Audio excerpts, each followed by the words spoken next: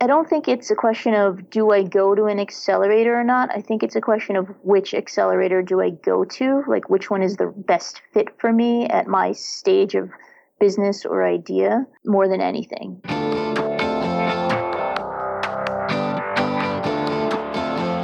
Hey, my name is Felix Tia, and I'm the host of Shopify Masters, a weekly podcast powered by Shopify, the easiest way to sell online, in person, and anywhere in between.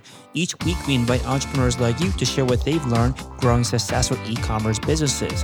In this episode, you'll learn the biggest benefits of joining an accelerator, how to run ads when you are in a heavily regulated industry like health and medicine, and how to pre-sell your products in person and online. Before our show, I wanted to chat about the Storefront Signage Maker. It's an easy way for any brick and mortar shop owners to let your customers know that you are open, available for curbside pickup, delivery, online information, and more. Customize any message you like, automatically create a QR code for your store, then print it off from home. It's easy and simple to use, no design experience required. Create a sign yourself at shopify.com/signage. Today I'm joined by Neela Idnani from HabitAware. HabitAware's Keen Smart Bracelet uses gesture detection technology to bring awareness to debilitating and trance like hair pulling, skin picking, and nail biting, making their customers habit aware and allowing them to take control.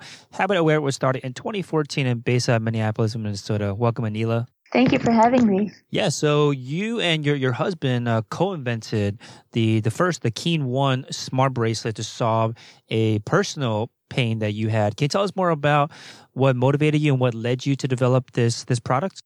Yeah, I since childhood have had a condition wherein I pull out my hair. It's essentially a coping mechanism. It's very trance-like. I didn't realize I was doing it. And it provided, it served a purpose of providing a sense of relief, a sense of self-soothing. And so I continued to do it as my go-to mechanism to sort of combat stress, anxiety, nervousness, tiredness, boredom. And it just became something that I was also kind of ashamed of because it, to me, felt a little weird that I was doing this to myself. And I didn't realize until my 20s that it was actually a mental health condition. But I still hid it for a really long time because of that shame that I had felt. And a couple of years ago, my husband, Samir, caught me without eyebrows. And we set out on a journey to simply, hack nights and weekends with two other friends of ours who are now our co-founders, John and Kirk, to make something that would work for me. And then when we realized that it was working, we said we have to take this to other people in the community who have not just hair pulling, but skin picking and nail biting behaviors that they want to get a hold of. Makes sense. So you had this problem, you knew that it existed, and I think you mentioned too, maybe in our pre-interview, that this is a problem that is not just, faced by you, faced by many others around the world.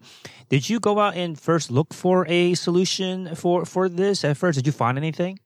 Yeah, the first thing we did was, honestly, our aha moment was I was sitting on the couch after my husband now knew that I had this condition, and I was pulling out my eyebrows, and he gently grabbed my hand. And that was the aha moment of, oh, if I just had something that notified me. So, of course, he took to the internet, tried to find something because it was in the early days of Fitbits and Apple Watches.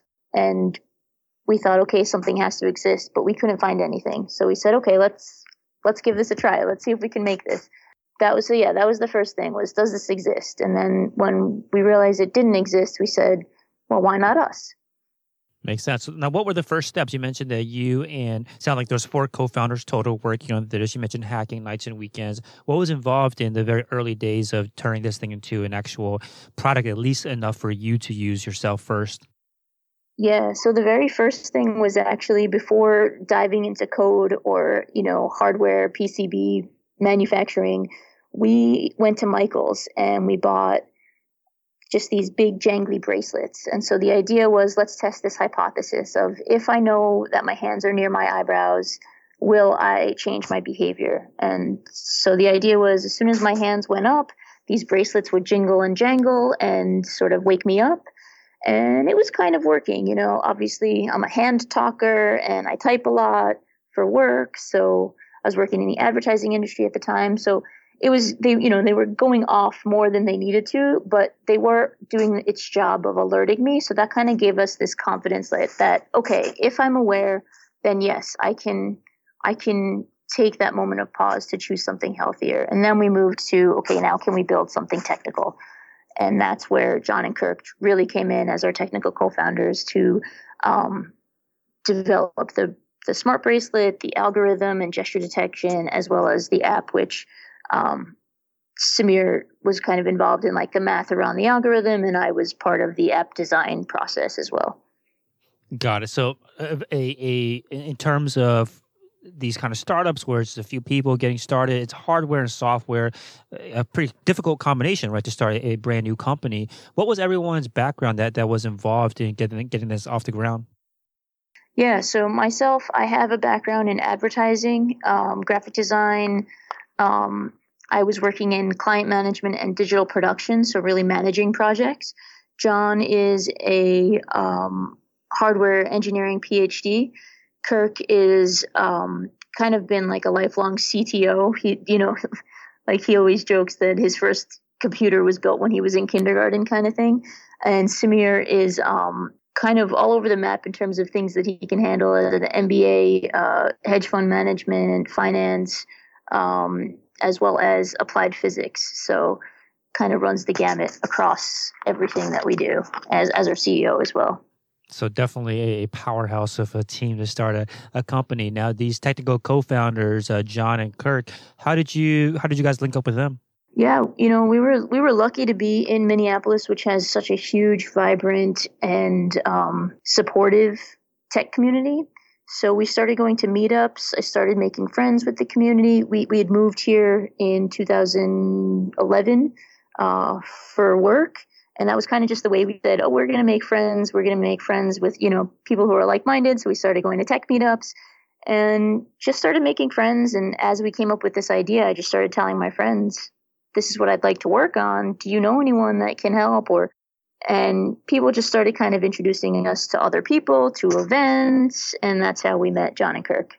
Yeah, it's certainly a kind of an obstacle for a lot of founders to get over when they are building a technical product, to find these technical co-founders or technical early employees. You mentioned you use tech meetups to find to kind of get around and build your network. How do you know when there is a good fit when you are someone that is looking for a technical co-founder to join your team? Yeah, I think it's very important it's very important to think about building these build business relationships in the same way that you would build a personal relationship, right? Like you wouldn't sign a marriage license with someone you just met. So in the same way, you shouldn't be signing like equity agreements.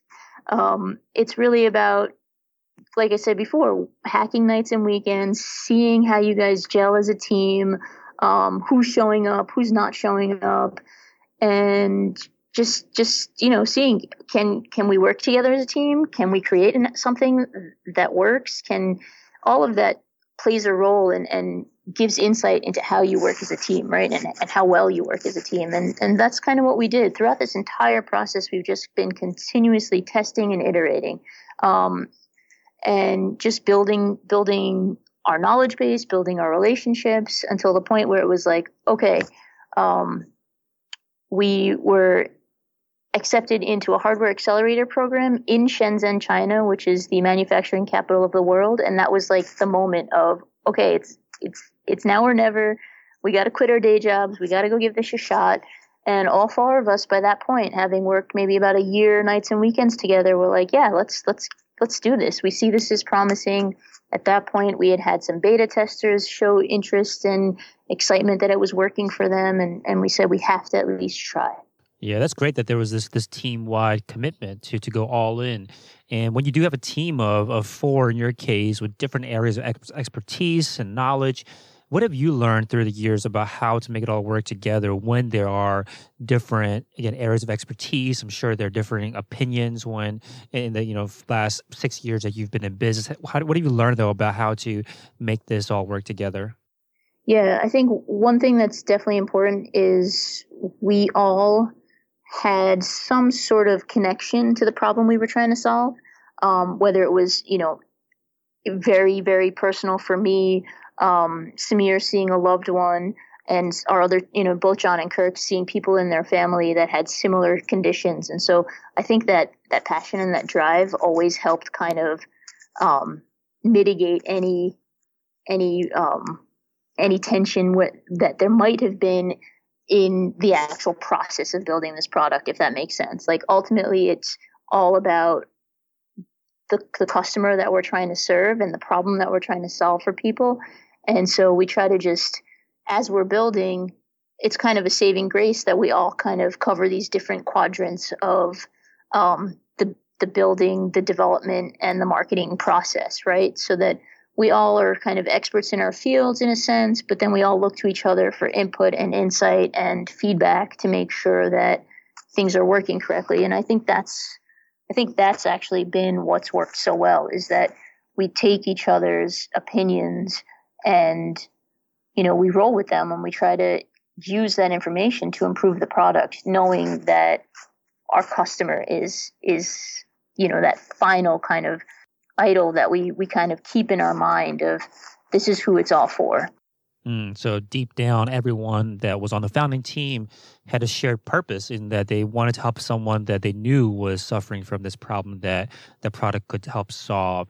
And also there's this kind of trust and openness to getting this kind of feedback. So I think that's important, because a lot of times people will hire people either as a part of the founding team or hire them as early employees, but just kind of tick the box, not that you actually trust in the person they have brought into the team. So I think that's an important point that you brought up. Now, this accelerator that you had all been accepted into, you said about a year into spending nights and weekends on the product. At what state? How real was the product at this time? By the time you spent a year into it and were packing your bags to go to this accelerator. Yeah, by that point we had actually gone to a mental health nonprofit conference and had pre-sold about 50 units to people who had seen very rudimentary prototypes, but were so excited by what they saw that they were ready and willing to say, yes, I'll give you my credit card information in hopes that you ship this product to me, at a date that we couldn't even estimate at that point. So when we got into Hacks, we told those 50 families, we were almost ready to ship to them, and we said, you know what? We want to go through this program because we want to make sure we're giving you the best product possible. And we told them that their product was going to be free because they were obviously going to have to wait much longer than they had anticipated. And everyone was on our side. They were all so excited. And, these were people that we had now met in person. So we knew their names, we knew their faces, they knew us. And it was, we call our customers Keen family, because that's what it feels like. We go to this conference every year, with the exception of this year, because of COVID, and it's like coming home. And so our goal is to just do right by our Keen family, and that was kind of the moment of having these people backing us and supporting us on this journey was awesome to have, and that's kind of what kept us going. Got it. I like this, that you went to this mental health conference and tried to pre-sell it at that point. Can you tell us more about what the product looked like, at what price point you were selling it at that point, how much of the end product was there at the time that you pre-sold it to them? Yeah, that initial bracelet was, honestly, it was a 3D printed casing, and inside it was our microchip. And then it was just a watch strap that you can, order off of Amazon. So it was very, very, very much a prototype that we shared with them in person, put the bracelet on, let them train it for their behavior. They'd feel that vibration. Their eyes would light up and say, oh my gosh, doctors were coming up to us saying, we've been waiting for something like this. People were ready to take that home with them. And we're like, no. This is 3D printed. Like, this is just a test, but they were so excited. And then we kind of tried to iterate on that a little bit before we delivered. And then when we got into Hacks, we realized, we can make this a real product. And so the Hacks process really got us connected into the manufacturing flow of both hardware and like the silicone strap that we created. So the ultimate product looks just like an activity tracker. It's meant to blend in so you don't have to talk about these issues if you don't want to. You can just say it's my activity tracker. We call it the hug on the wrist that just reminds you of where your hands are so that you can take control. And that was kind of the process of taking customer input throughout this whole process to make sure that we were putting out the product that people wanted.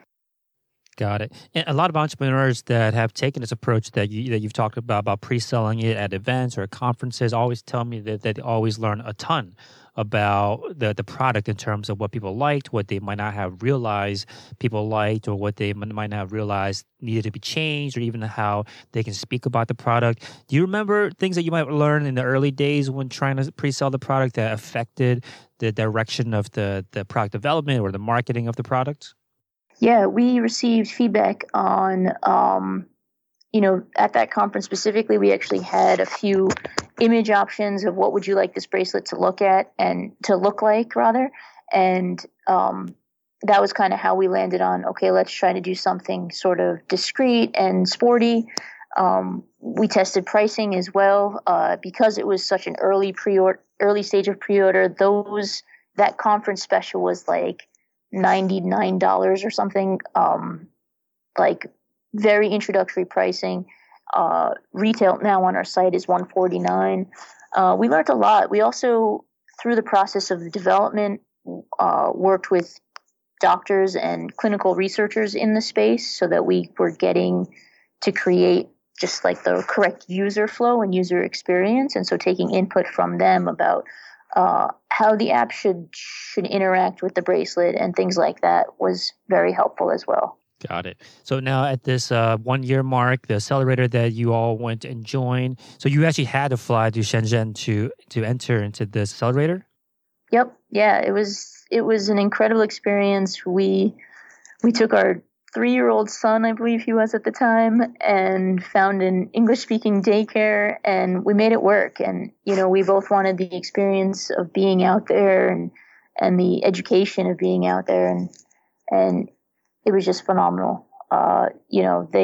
Hacks was an extension of our team in terms of marketing, graphic design, industrial design, mechanical engineering, and then the connections to manufacturing partners was just invaluable. Yeah, tell us more about this. Like, how long did this program last? Yeah, it was a 3-month program. And through the process, it was basically, kind of like a rushed, it was basically every 30 days, their goal was for us to have something new to show them from a marketing perspective, from a hardware and design perspective, like a product design perspective. So we were just hustling and moving really, really fast. But we were able to do that because we had their safety net, if you will. Like we had their team to support us in that endeavor of the industrial design of the bracelet, for example. So shifting from that 3D printed, generic watch strap design to a beautifully designed smart bracelet, sporty looking, just something that can easily be on a shelf at Best Buy kind of thing, was because of their guidance.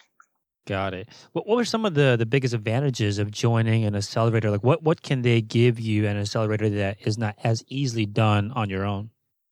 Yeah, I mean, obviously one of the things is funding, but really it's this extension of team filling the gaps that we didn't have from an industrial design perspective, mechanical engineering helping us get to manufacturing ready, and the relationships that they helped us build and connect with people in China where we produce our product. Got it. Is there any reason why someone out there that is looking at an accelerator in their industry, why they might want to pause and think about whether it's the right decision or not? I can't think of one. I feel like I don't think it's a question of do I go to an accelerator or not. I think it's a question of which accelerator do I go to, like which one is the best fit for me at my stage of business or idea more than anything. And knowing up front and trying to understand up front, like what is the value that accelerator provides beyond just the funding, because it's really the knowledge and the relationships, I think, that really help. I mean, obviously funding is helpful because it helps you pay for all the prototyping and all of that other stuff, but if you don't have the plan to do all of that other stuff, then the money in the bank doesn't really help. You know what I mean? So, and yeah, there are like good accelerators out there, and there are not so great ones. So I think it's more so what's right for you. What gap are you, as an entrepreneur, what gap do you need to fill, and try to find an accelerator program that helps fill that. Is that easily discoverable from the outside when, let's say, you know that maybe you aren't great at logistics or manufacturing? Like, is it easy to tell which accelerators are going to be the best fit to help you fill that gap? I feel like there are a lot of accelerators now in the U.S., and they're usually pretty focused on a particular vertical. So I feel like it should be doable in terms of maybe if you're building something in hardware, or if you're building something that's SaaS, or if you're building something that's like toy related. Like, I feel like there's so many niche accelerator programs out there now, and even regional, like looking in your own backyard to see what's available. Maybe through your government might have mini accelerator programs, or co-working spaces might have programs. There's also a lot of accelerator programs now dedicated to diverse background founders, to help encourage entrepreneurship for those, folks of those walks of life. So there's, especially, I'm saying all this because I know and kind of see what's happening in Minneapolis with all, some of these programs. So my hope is that other cities are kind of following suit in that respect of supporting the community. So this you mentioned that the biggest resources from joining the accelerator for you are the knowledge and the relationships. Now, once you land. You land on the other side of the world, and you step foot into the offices. Is that kind of knowledge and relationships just handed to you once you get there, or do you have to put in the work once you're there to kind of get as most out of it as you can?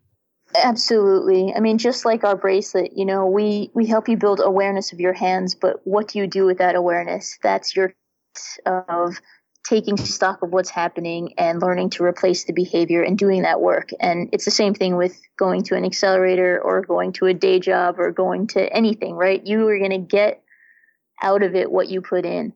And so it's absolutely, trying to figure out what are the right questions to ask these people who have seen company after company after company kind of go through their program, right? Like, it's definitely about really looking within yourself and saying, okay, what are my strengths? What are my weaknesses? What do I know? What don't I know? What do I need to know?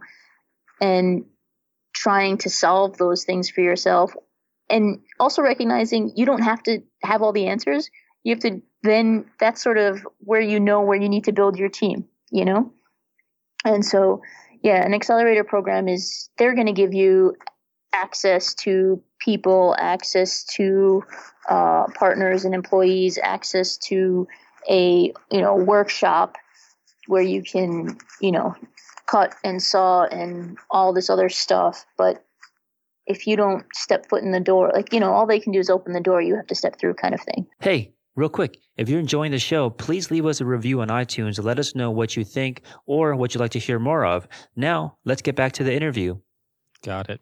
Yeah, 3 months is not a lot of time. I'm sure it flew by. And you had mentioned that it filled a lot of gaps for your business. So at the end of those 3 months, how do you transition out of an accelerator? Like, what did you end up leaving with at the end, and taking it kind of off on your own, taking the training wheels off, and now going off on your own? Yeah, the whole goal of the accelerator program is to culminate in a demo day, which also corresponds to a pre-order campaign, if you will. So it's your launch, essentially. So you're working for these 3 months, every moment of the day, even probably in your sleep, to get to this point of being able to turn on a website and say, here is what we have built, here is why we have built it, come join our Keen family. And for that was a pre-order campaign, and we spent the next year wrapping up the actual manufacturing process before we were able to deliver. So that was our first Keen One deliveries actually started in 2017. And so now we've been in market for about 3 years. So it's been really exciting to actually see the progress and the change that we've been able to empower in people's lives. Yeah, but so what was involved in this pre-order campaign? Like, tell us more about during this time of driving attention, awareness, traffic to pre-order pages. What was that like? Yeah, so what we did was we set up a pre-order site on our own website, and we did Facebook advertising to essentially capture people's interest and email addresses so that we had kind of a database of, I don't know, it's probably around, 3,000 to 5,000 people ahead of the actual pre-order launch. And then we kind of just nurtured them for we took them along a little bit on this journey at Hacks of we're in China and here's what we're doing, and sending them photos of prototypes. So they kind of got a feel for what we were doing on the technology side, also sharing my story and things like that, so that then on launch day, we could say orders are open. And that's kind of how we got our initial set of orders, as well as doing more Facebook advertising to people, as well as working with a major nonprofit to help amplify what we were doing. That nonprofit that I mentioned before at the mental health conference. So, asking them to share our launch via email, which they did, which was obviously another way to build awareness of the launch. So you mentioned though Facebook advertising, and when it comes to the medical or health related field, targeted advertising is not often the easiest to run to identify your target customers, for privacy reasons. Any advice that you can offer out there for companies like yours that are in the kind of health and kind of medical field to work with online advertising? Yeah, it's definitely a little bit trickier because you can't obviously go straight for specific keywords, for example, but there's enough if you know enough about your consumer, by building relationships with them through your email marketing or through your Instagram messenger, or seeing what else are they doing on Instagram kind of thing. You can start to get a sense for their persona as a whole and start identifying your demographic and what else they could be interested in. Like for us, if we're talking to people with skin picking, nail biting, and hair pulling behaviors, then we can kind of guess that, okay, they're probably interested in things like hair care, skin care, nail care as well. And so kind of play around what else is going on in their mind, in their mindset, that you can access through these advertising platforms. Got it. So during during a pre-order phase with the online advertising, with Facebook advertising, you're driving them to like a pre-order page, and what was the conversion event for that kind of campaign? Yeah, that was driving to a pre-order page. We took credit card information, delivery information, and then again kept them through our emails, kept them going, kept them on our journey of development so that they knew where we were. They knew the hurdles we were facing, they knew the challenges, but they also knew the celebration moments as well. Now, when you first brought them to the pre-order page, did you know at that point when you would be able to fulfill the orders? We had a good inclination of when we were going to ship. But, you cannot control everything. And unfortunately, that year, there were a few typhoons in the cities where our manufacturing partners were, and that pushed out, obviously, rightly so, pushed out their manufacturing schedules, which then pushed into Chinese New Year, which essentially China shuts down for a good month or so. And so, no matter how much planning you do, you can't control everything. So that's why it's important to take your customer on the journey with you, so that if you tell them we're going to ship by this date and you don't talk to them until that date. And on that date, you have to say, oh, actually, we're not shipping that day. They're going to be so mad, right? But if you take them on this journey and ahead of that date say, hey, this is what's just happened. We didn't know that we could not predict this. We're very sorry. Here's our new game plan of how we're going to make this right for you.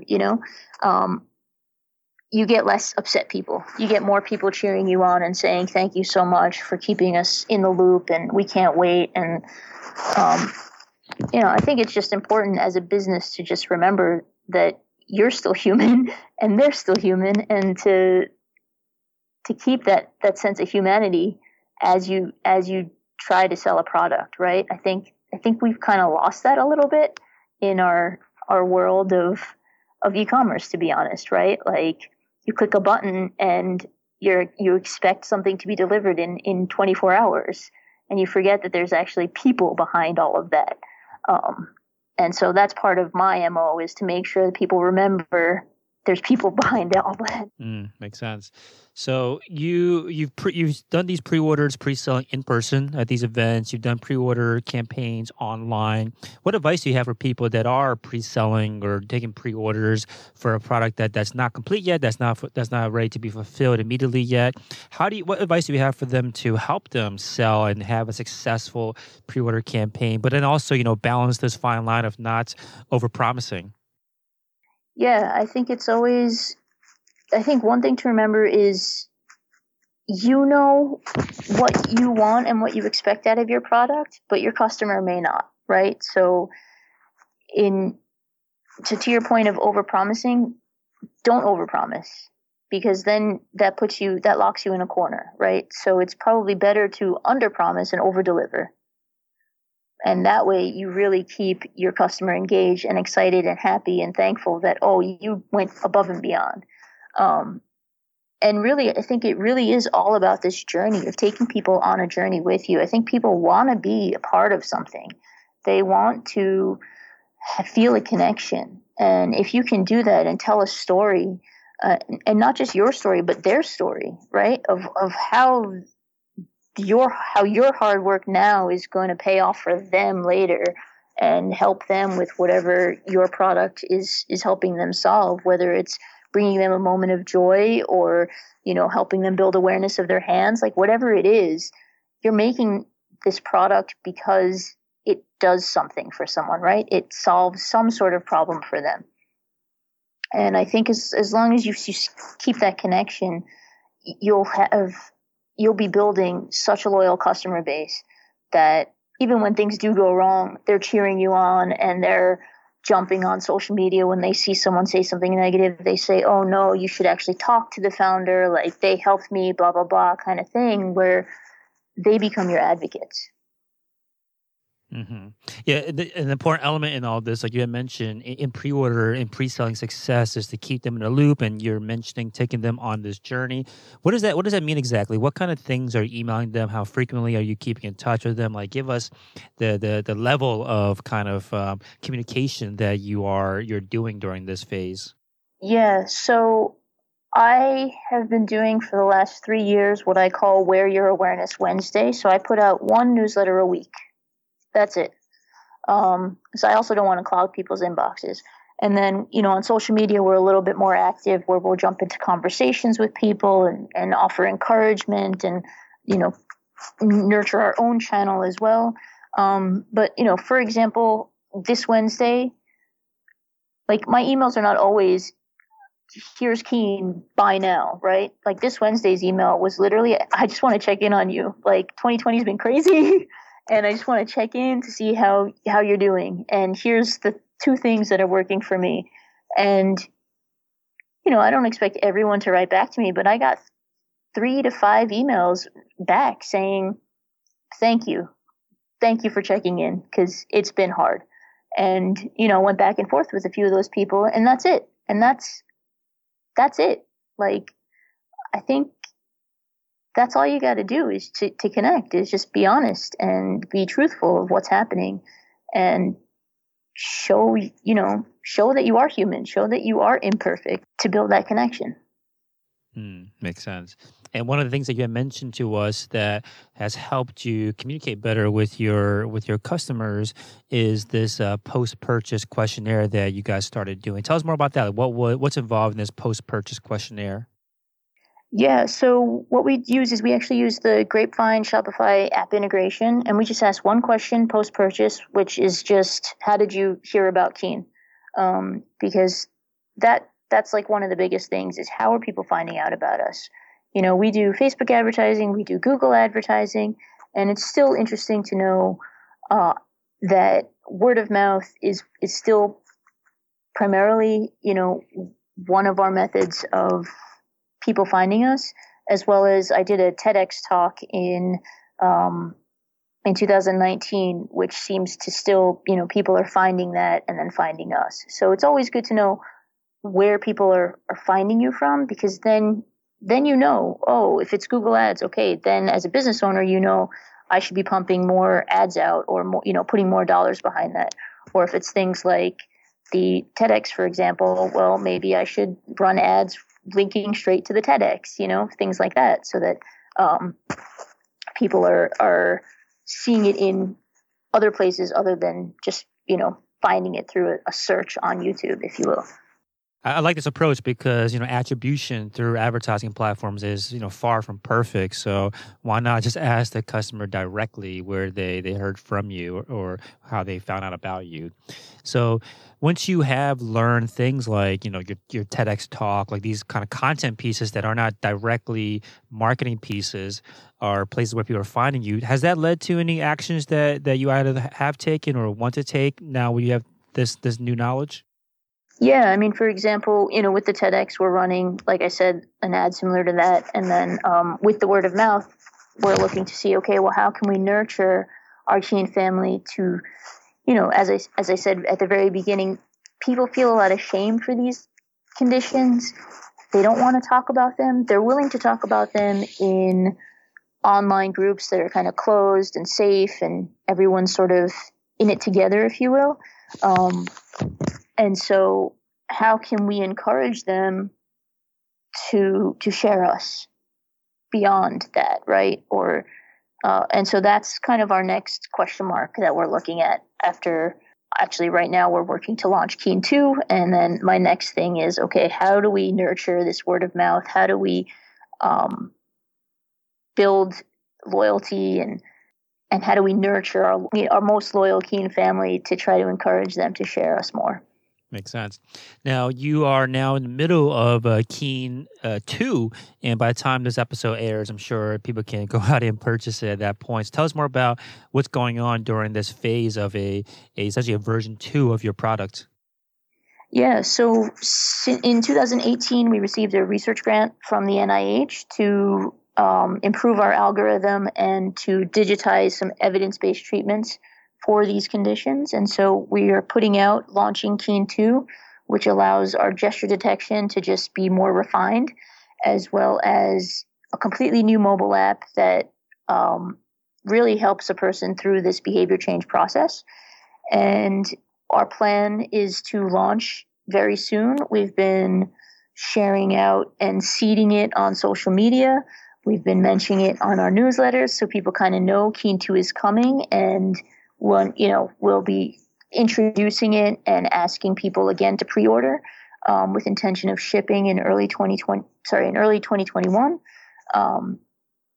to just build excitement for it and start explaining how it works through graphical elements, through video elements, through different blog posts, which we'll be creating so that people really understand what we've changed about the product, what's different about it, what's improved, and why it's the right thing for them if they're ready to get on this journey to awareness and change their life.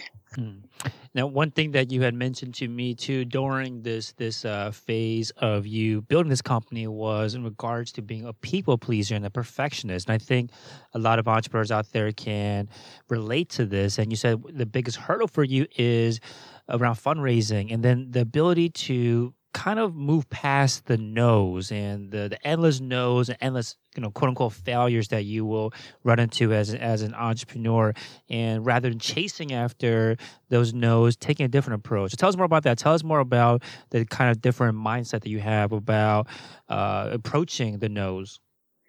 Yeah, I think it's important to decide where you want to spend your energy, and it's something of a reminder that I have to remind myself of often, like, seeing a review on social media or something where someone says, oh, it didn't work for me, too many false alarms, for example. But then, getting an email saying my child has a complete full head of hair. So it's like, I know it works, we know it works. We can see it work. We offer free video training calls to help people with their false alarms and things like that. And with the new Keen 2, like I'm pretty confident that the new algorithm is going to mitigate all of that. But just kind of remembering that, yeah, you can't please everyone. And also remembering that sometimes what someone is saying is what someone's saying is their reality, but not necessarily your reality. So like I just said, like someone may say, oh, it didn't work for me.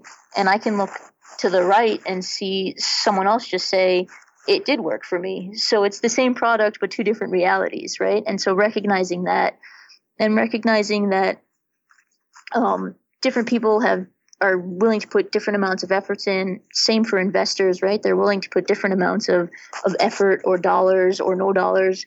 And you kind of just have to trust as well that no is actually a blessing, if you will. That, the right people are going to, in a sense, I mean, I truly believe that are going to be guided to you, or you're going to be guided to them, to help you fulfill whatever your kind of, I don't want to say purpose because it seems a little cheesy, but what your goal, if you will. And so, yeah, the no's are really hard, especially personally in Minneapolis when it's angel investors that you see at events that either they're hosting or you're speaking on. And then at the end of the day, they're like, oh, no, we're not, which is fine. It's good. Everyone's got their own kind of MO. And for us, we found that by focusing on the investors and the customers that are for us, that are gung-ho from the beginning, our energy is like, it doesn't get sucked out of you. It almost gets exponential, if that makes sense.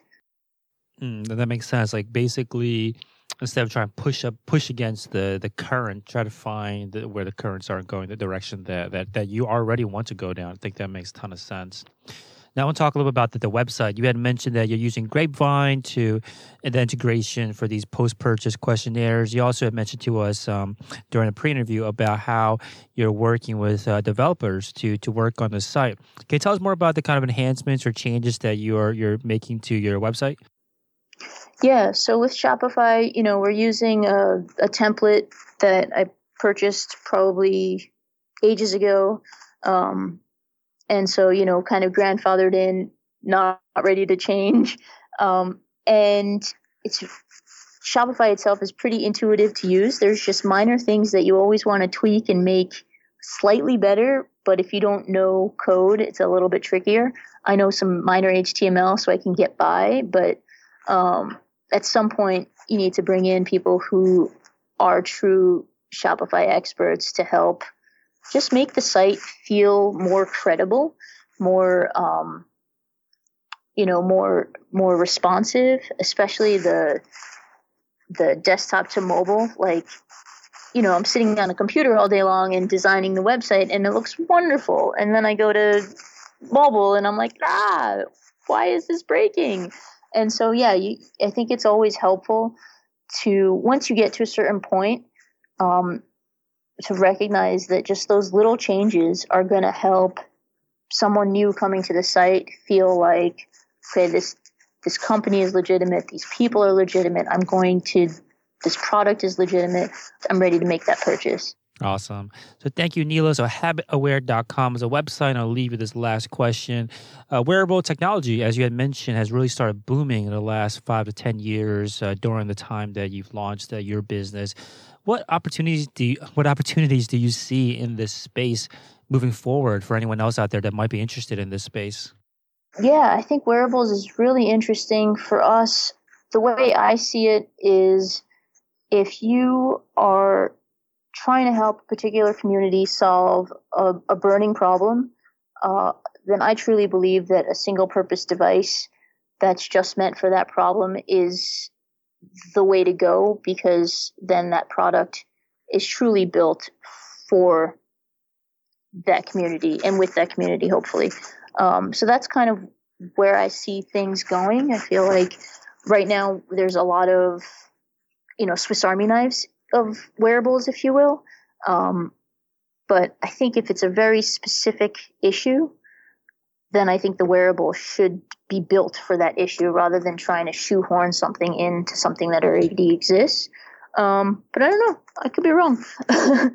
And I also think it's not about, just a bracelet. I think it's really about going back to the drawing board and better understanding the people, the problem, and the lifestyle, so that you're building the correct thing, the correct product. It may not be a wearable. It may be something completely different. It may be, something that sits on a desk, or it may be something that's a mobile app type product.